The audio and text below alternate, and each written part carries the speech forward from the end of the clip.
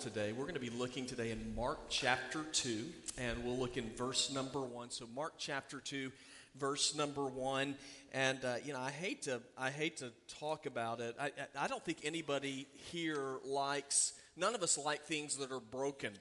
None of us like things that don't work very well. And so, of course, I'm one of the guys that actually watched the football game yesterday.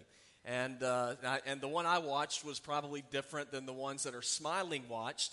And so I sit there and you watch the game, and you just look and you think, there's something ain't right here. Who said things are a little bit broken. Now, when something is broken, one thing that you want to do is you just want to fix it. You want it to be right. And I'm just like everybody else. When I see something that is broken, I want it to get fixed. Because I'm not good at fixing stuff, but I'm real good at identifying when something is not working right. And when something doesn't work right, I'm like everybody else. I want to throw it out and start all over again. And, that can be true maybe in football. That can be true in life as well. But here's what's interesting to me, and I'm not making football analogies anymore, so y'all just forget about that part. I just wanted to say that so I feel better about myself. So we're looking in Mark chapter 2 today. We're not looking in the state newspaper. So here's the deal. Mark chapter 2, this is what I'm learning about brokenness. It is really interesting to me that it is in the midst of brokenness where God does his biggest work. Now, I'm not talking about Carolina football. I'm talking about people. In the midst of brokenness, God does his biggest work. And God uses his people to do that work in the midst of brokenness. Now, there is no doubt when I look around, all around us today, I look in society, I look in our world, I see brokenness everywhere. I see people that are broken. They have broken relationships. I see people who are broken by addictions. I see people who are broken by their past and all these different things. And it is always heartbreaking when you see that. But I want us to see that it is in the midst of brokenness that there is opportunity for God to work. And that really is the motivation. This month we're going through C4. That is our series for this month. C4, Engaging Culture.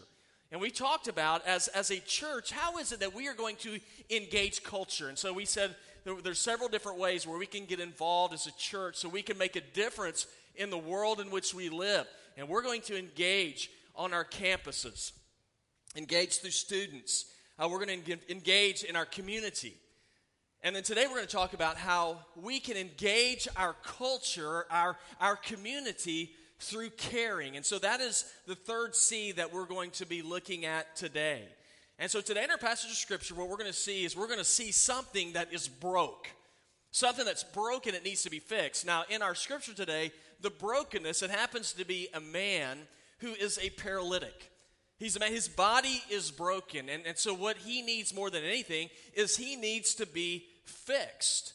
And he had some friends who had a desire to pick him up and to take him to Jesus so that he'd get fixed. And that is my hope that me personally, that we as a church, that we will be more and more like the four men that we're going to look into our text today, that we would be the people that would have a desire to bring broken people to Jesus so that they can be fixed. And so we're going to look today in Mark chapter 2. And as we do that, we have to understand that at this time in Jesus' ministry, there were people who were looking to Jesus because they knew he was someone special.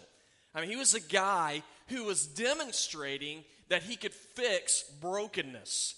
Back in Mark chapter 1, verse 32, it says, when evening came after the sun set, they began bringing to him all those who were sick and those who were demon-possessed.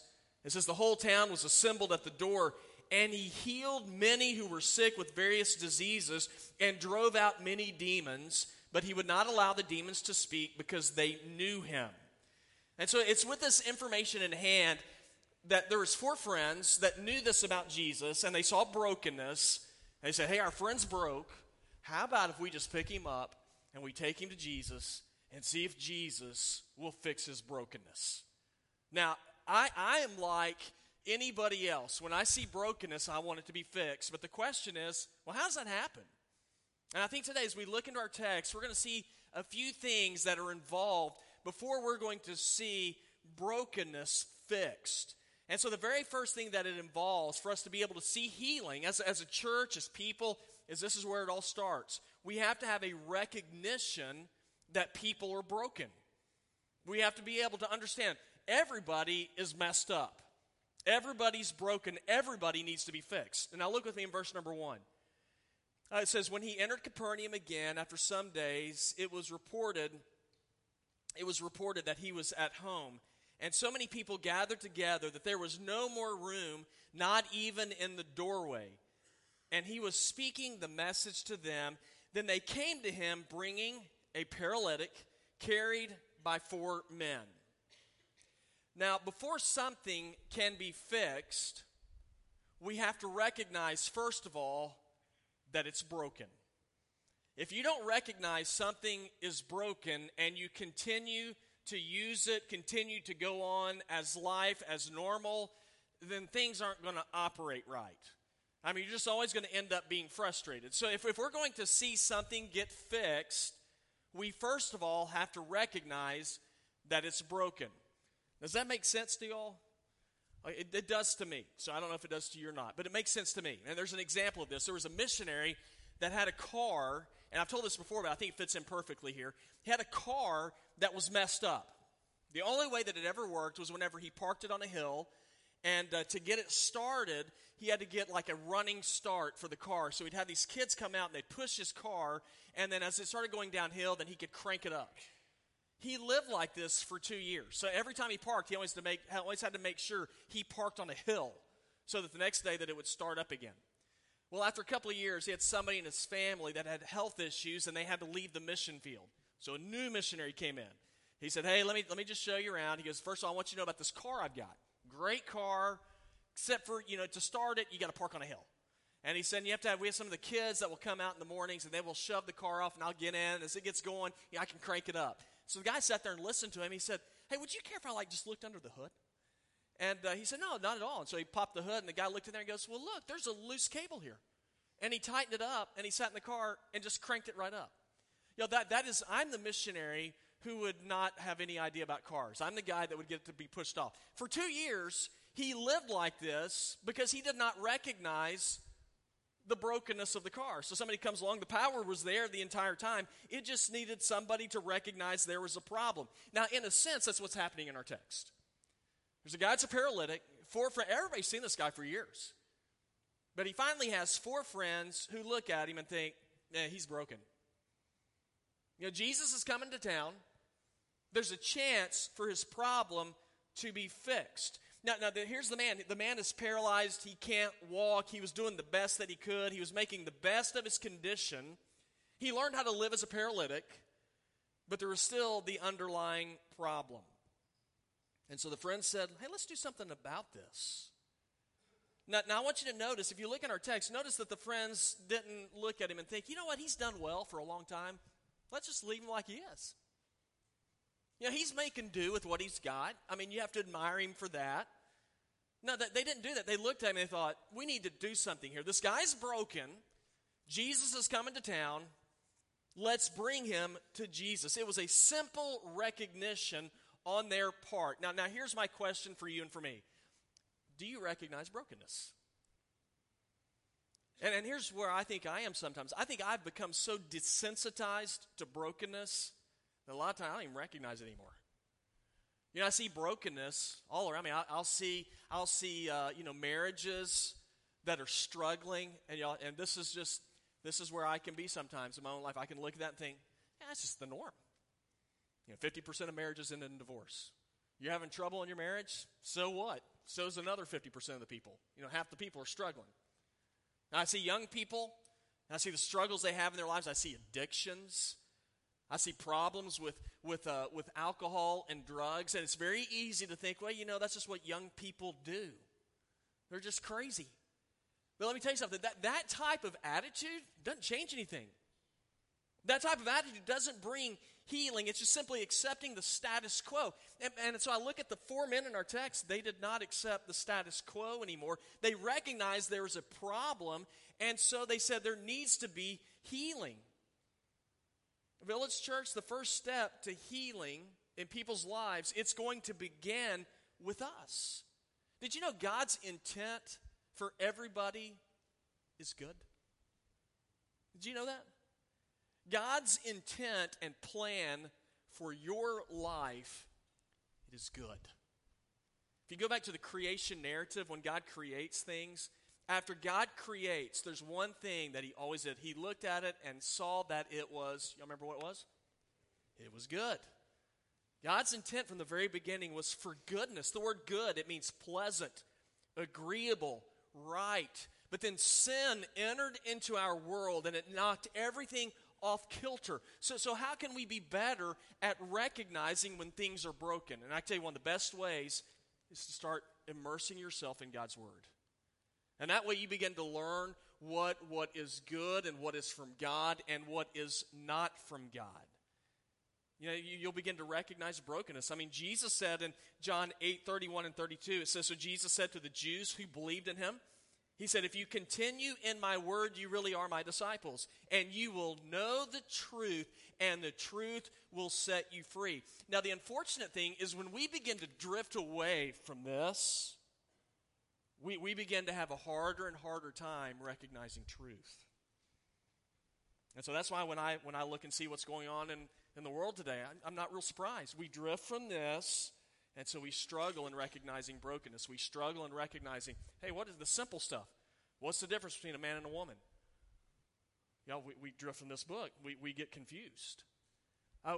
We struggle, and we begin to think, well, the only way that there is to find happiness is through what we do. You guys, I look at world history. I know this, that the intent and plans of every man's heart ultimately is broken and evil. So if we're going to see healing, it begins with this. It begins with the recognition that people are broken. But then the second thing that has to really happen, or that's involved for healing to occur, and if we're going to be a part of it as a church, is this. We have to have a willingness to overcome barriers. So we need to recognize brokenness when we see it, but then understand if we're going to see healing, then we have to be willing to overcome barriers that will come before us. Now look with me in verse number 3. So what we see with the guys in our text. It says, then they came to him, Jesus, bringing a paralytic carried by 4 men, and since they were not able to bring him to Jesus because of the crowd, they removed the roof above where he was. And when they had broken through, they lowered the stretcher on which the paralytic was lying. Now the idea behind the whole sort of like series and ministry of C4 for us, it began with this. We just want to do something. You know, as a church staff, you know, we'd sit there and we talk about brokenness. We talk about people who are messed up. And it's easy to talk about it, but they were like, but Dad, what do we do? You know, how do we see stuff change? How do we see people healed? You know, what can we do? And so we said, you know what, as a church, so we're gonna funnel all of our efforts and our energy and our ministry into 4 different areas. You know, I mentioned before, we're in community and campus and care and our civic responsibilities. And I've become convinced that if brokenness in our world is going to be mended, then it's going to require us as believers to stand up and engage culture. Now, the 4 men in our text, this is exactly what they did. If their friend was going to experience change in his life, you know what was going to have to happen? They, the 4 friends, were going to have to pick up and bring their friend to Jesus. Now, why would they have to bring him to Jesus? I'll give you a hint. He couldn't walk. He's a paralytic. He can't move. So if you're going to get him to Jesus, somebody's got to carry him there. Y'all, in our world, people are broken, and when people are broken, their communication line with God is shattered. And so followers of God, it's our responsibility to go to them and help carry them to Jesus. You know, Psalm 66:18 says, if I harbor or I have sin in my heart, it says God will not hear me. So if someone's paralyzed, for them to change position, it's going to require somebody to carry them. What did the guys in our text do? They went to him and they carried their friend. That's pretty cool, isn't it? I'd like to think, hey, that's something that I'd do. But I need to be honest. If we decide as a church that we're actually going to engage culture, if we decide that we are going to be a source of healing for brokenness around us, then we need to understand there will be barriers that are going to pop up before us to discourage us from seeing people experience healing. I look at the guys in our text. They picked up their friend. So they were willing. They pick him up, they bring him to Jesus, but they run into their first obstacle. The first obstacle, you'll find it in verse number 2. So they carry their friend to Jesus, and it says, and so many people gathered together that there was no more room, not even in the doorway. They couldn't get to Jesus. Now at this point, it would have been easy for them to say, hey, we gave it our best shot. We tried, it's getting late, it's time for lunch. And so let's just bring him on home. We gave it a shot. It just didn't work out. That's not what they did. Why? Because they saw brokenness, and they said, we want to see healing. And so they persisted. They made a decision. They were going to continue on until their friend was restored. Christians, that's our job. It's to help people find restoration. Galatians 6:1-2 says, brothers, if someone is caught in any wrongdoing, you who are spiritual should restore such a person with a gentle spirit, watching out for yourselves so that you also won't be tempted. It says we are to carry one another's burdens, and in this way you will fulfill the law of Christ. Now, when they carried their friend to Jesus, they made a decision they're going to carry him all the way through. So they pick him up, they run into an obstacle, they don't quit. They say, we're going to attack this from a different angle because we want his problem to be solved. So it says they went on top of a roof, and it says they removed the roof. Now, how'd you like to be the owner of that house? Okay, so I'm sitting there looking, I'm like, how do they remove a roof? What's up with that? Now, their roofs back in those days were different than ours. Their roofs were flat. So they were flat on top, and the reason why is they had a little stairway that would go to the top of the roof because it's hot. It's hot in Israel. And so at night, people would walk up to the top of the roof to cool off. And they would sit down there, kind of enjoy. It's sort of like a porch. So they would enjoy the weather up there. So the roof, it was made out of clay. And so these guys went up there. It's not like they had to dig through shingles. I mean, they went up there, and they just simply cut a hole through the clay, and they lowered their friend down to Jesus. They saw an obstacle. They said, we're gonna fix it. And so what I noticed about these guys is, man, they were absolutely persistent.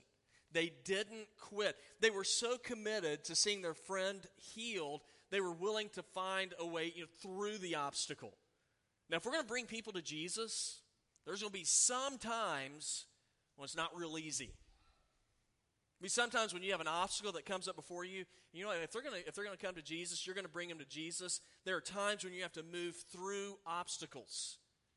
And that's a rare thing to see today. It is so much easier today to quit and to say stuff's not fair than at any other time. In my short life, I don't have a huge lifetime of experience. Like, man, people seem to quit a lot easier today than what I remember. Matter of fact, at Oxford University, I saw a report this a couple of years ago. It was a study that came out, said Oxford students studying law, that if they were in a classroom and they heard a case, a teacher teaching about a case that was upsetting to them, they had the right to get up and to leave the class and be excused from listening to the lecture that was upsetting to them. Oh, that's weird. I mean, what happens when they become a lawyer and they have an upsetting case? How would you like that guy to be your lawyer? It's like, yeah, I'm just going to head on out here. This is a little too disturbing for me. I look at that, and that's confusing to me. Now, that's why it's so important that for us that we, as Christians, that we're like, we're going to move through obstacles. We're going to continue moving forward so that we can test our faith and see that it's true. When you quit, you don't get to see God's blessings. James 1:2-3 says, consider it pure joy, my brothers and sisters, whenever you face trials of many kinds, because you know that the testing of your faith, it produces perseverance. Had these men not persevered, their friend would have never walked again. Village Church, if we don't persevere, then there will be people who will not experience healing in their lives. How do we persevere? We need to persevere in prayer. We need to be praying for people, even when we don't see results. Say, Lord, I'm going to continue to pray that you're going to touch that person and change their life. We are to continue to read God's word and believe in his promises when we see nothing affirmed, nothing of God's promises working in our lives at this time. Say, Lord, I'm not seeing it right now, but Lord, I'm going to continue to read your word and believe that you are true. Because guys, let me tell you something. God in the end is always victorious.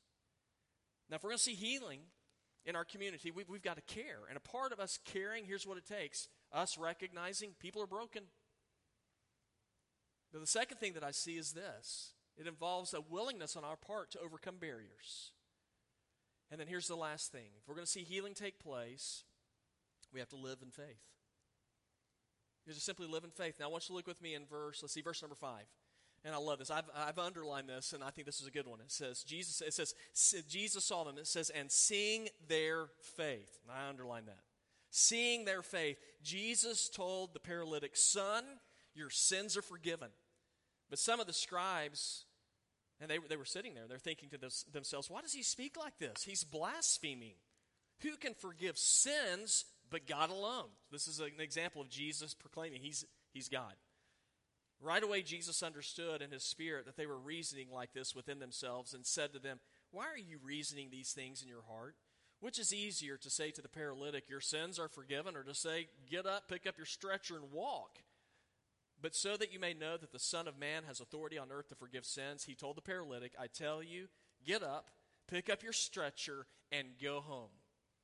And then it says, and immediately he got up, picked up the stretcher, went out in front of everyone. As a result, they were all astounded, and they gave glory to God, saying, we have never seen anything like this.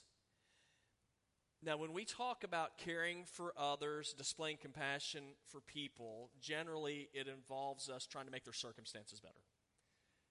You know, if you see somebody who's maybe they're struggling, they need some money or they need some food, we can make ourselves feel better. Hey, I'll give you $1. I'll give you a little something to eat. And that's nice to do, but it does not solve their problem. It's putting a Band-Aid on it. I look at the guys in our text. They could have done that. They said, he's a paralytic. Let's give him a pillow so that it'll be more comfortable. Now, that's nice. It's not going to solve anything. And so they wanted to move beyond that. They said, we see our friend here. We can do nice things for him, but let's see this guy get fixed. Let's bring him to Jesus. So they took him to Jesus. Now, there's only one reason why they did. They wanted him to be healed. They believed, they had faith that Jesus could do something. Do you have that kind of faith? That he can really do something? Now, what is faith? The great definition of faith is given for us in Hebrews chapter 11, verse number 1. It says, faith is the reality of what is hoped for, the proof of what is not seen. Did you know that faith is a key ingredient in your walk with Jesus? Matter of fact, Hebrews 11:6 says, and without faith, it is impossible to please God. That's why, to me, the most powerful words in all of this story, verse number 5. It says Jesus did. It says, Jesus seeing their faith. Now, after he saw their faith, y'all, what happened? The guy starts walking again. The guy gets healed. Now, here's what's interesting to me. Whose faith did he see? This is their faith. The 4 guys who were carrying it had nothing to do with the paralytic's faith. Had everything to do with the men who were carrying that paralytic to Jesus. Villagers, I think that's really cool. We see brokenness. You know what God's looking for? He's looking for our faith. Not looking for the broken person's faith. He's looking for your faith. Do you believe that Jesus, when you bring people to Jesus, that Jesus can heal people? I look at the guys in our text. They believed. So we're going to have faith that Jesus can do something. So they brought their friend to Jesus, and what did Jesus do? He told him to get up and walk, and the guy, lo and behold, he did. Now, would that have shocked you a little bit? I'm going to be honest. I'd be like, oh my gosh, he really works. I mean, absolutely amazing. So how do we live in faith? We trust Jesus. We trust that what he says is true. Now, let me give an example. And I love missionary stories. And there's a guy named Bob Bagley. He's a Baptist missionary. He's in Africa, and he pastored a group of some tribes people, and their church met under a big tree. And so they were meeting under a big tree, and there are people who were following God. Well, the witch doctor in the community got upset, and he cursed the tree. Now, here's what's scary. He cursed the tree, and the tree withered and died. Now, that's frightening. Now, Bob Bagley, so he's a Christian. He's like, okay, so the witch doctor has just done something visible. And he's like, I've got to respond to this somehow. I can't just act like nothing happened. He goes, oh, that'll hurt our testimony. He said, so I prayed to God, and I said, God, you got to do something here. You got to fix that tree.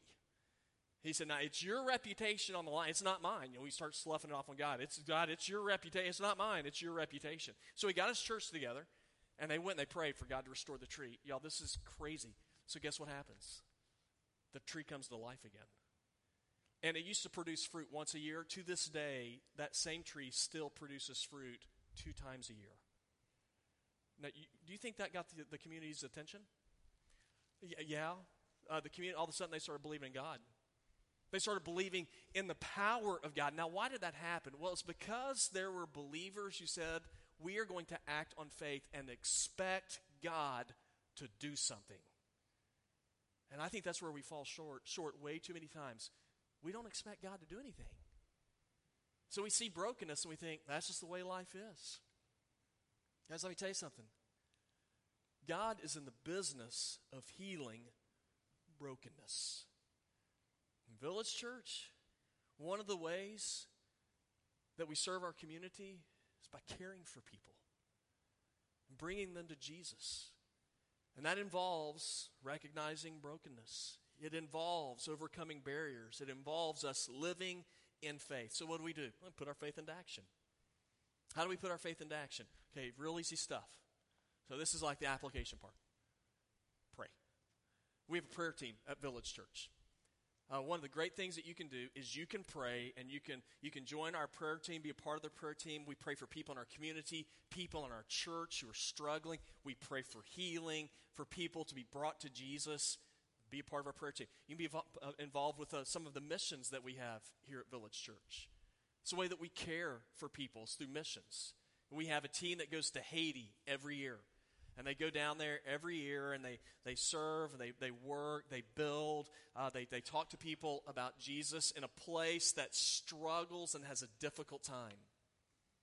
I say, what else can I do? Well, another thing that we can do is that, did you know that in probably early January, sometime in January, we're going to have a new campus, a new church from Village Church is going to start at Park Street Baptist Church. We need people to go down there and help us minister and serve in the Earlwood neighborhood downtown. You can plug into a V group ministry and begin working with them to impact the neighborhood where your V group meets. You can invite people to Village Church that you know, that you love, that you work with, who are broken. And they need to meet a Redeemer. They need to meet the Healer. You can invite them and bring them to where they're going to hear about Jesus. So why is Village Church here? Well, one of the reasons why we are here is to engage culture. And one of the ways we're going to engage culture is to engage our community by caring for them. And by seeing their brokenness and saying, we know the one who fixes people. And we bring them to the great physician.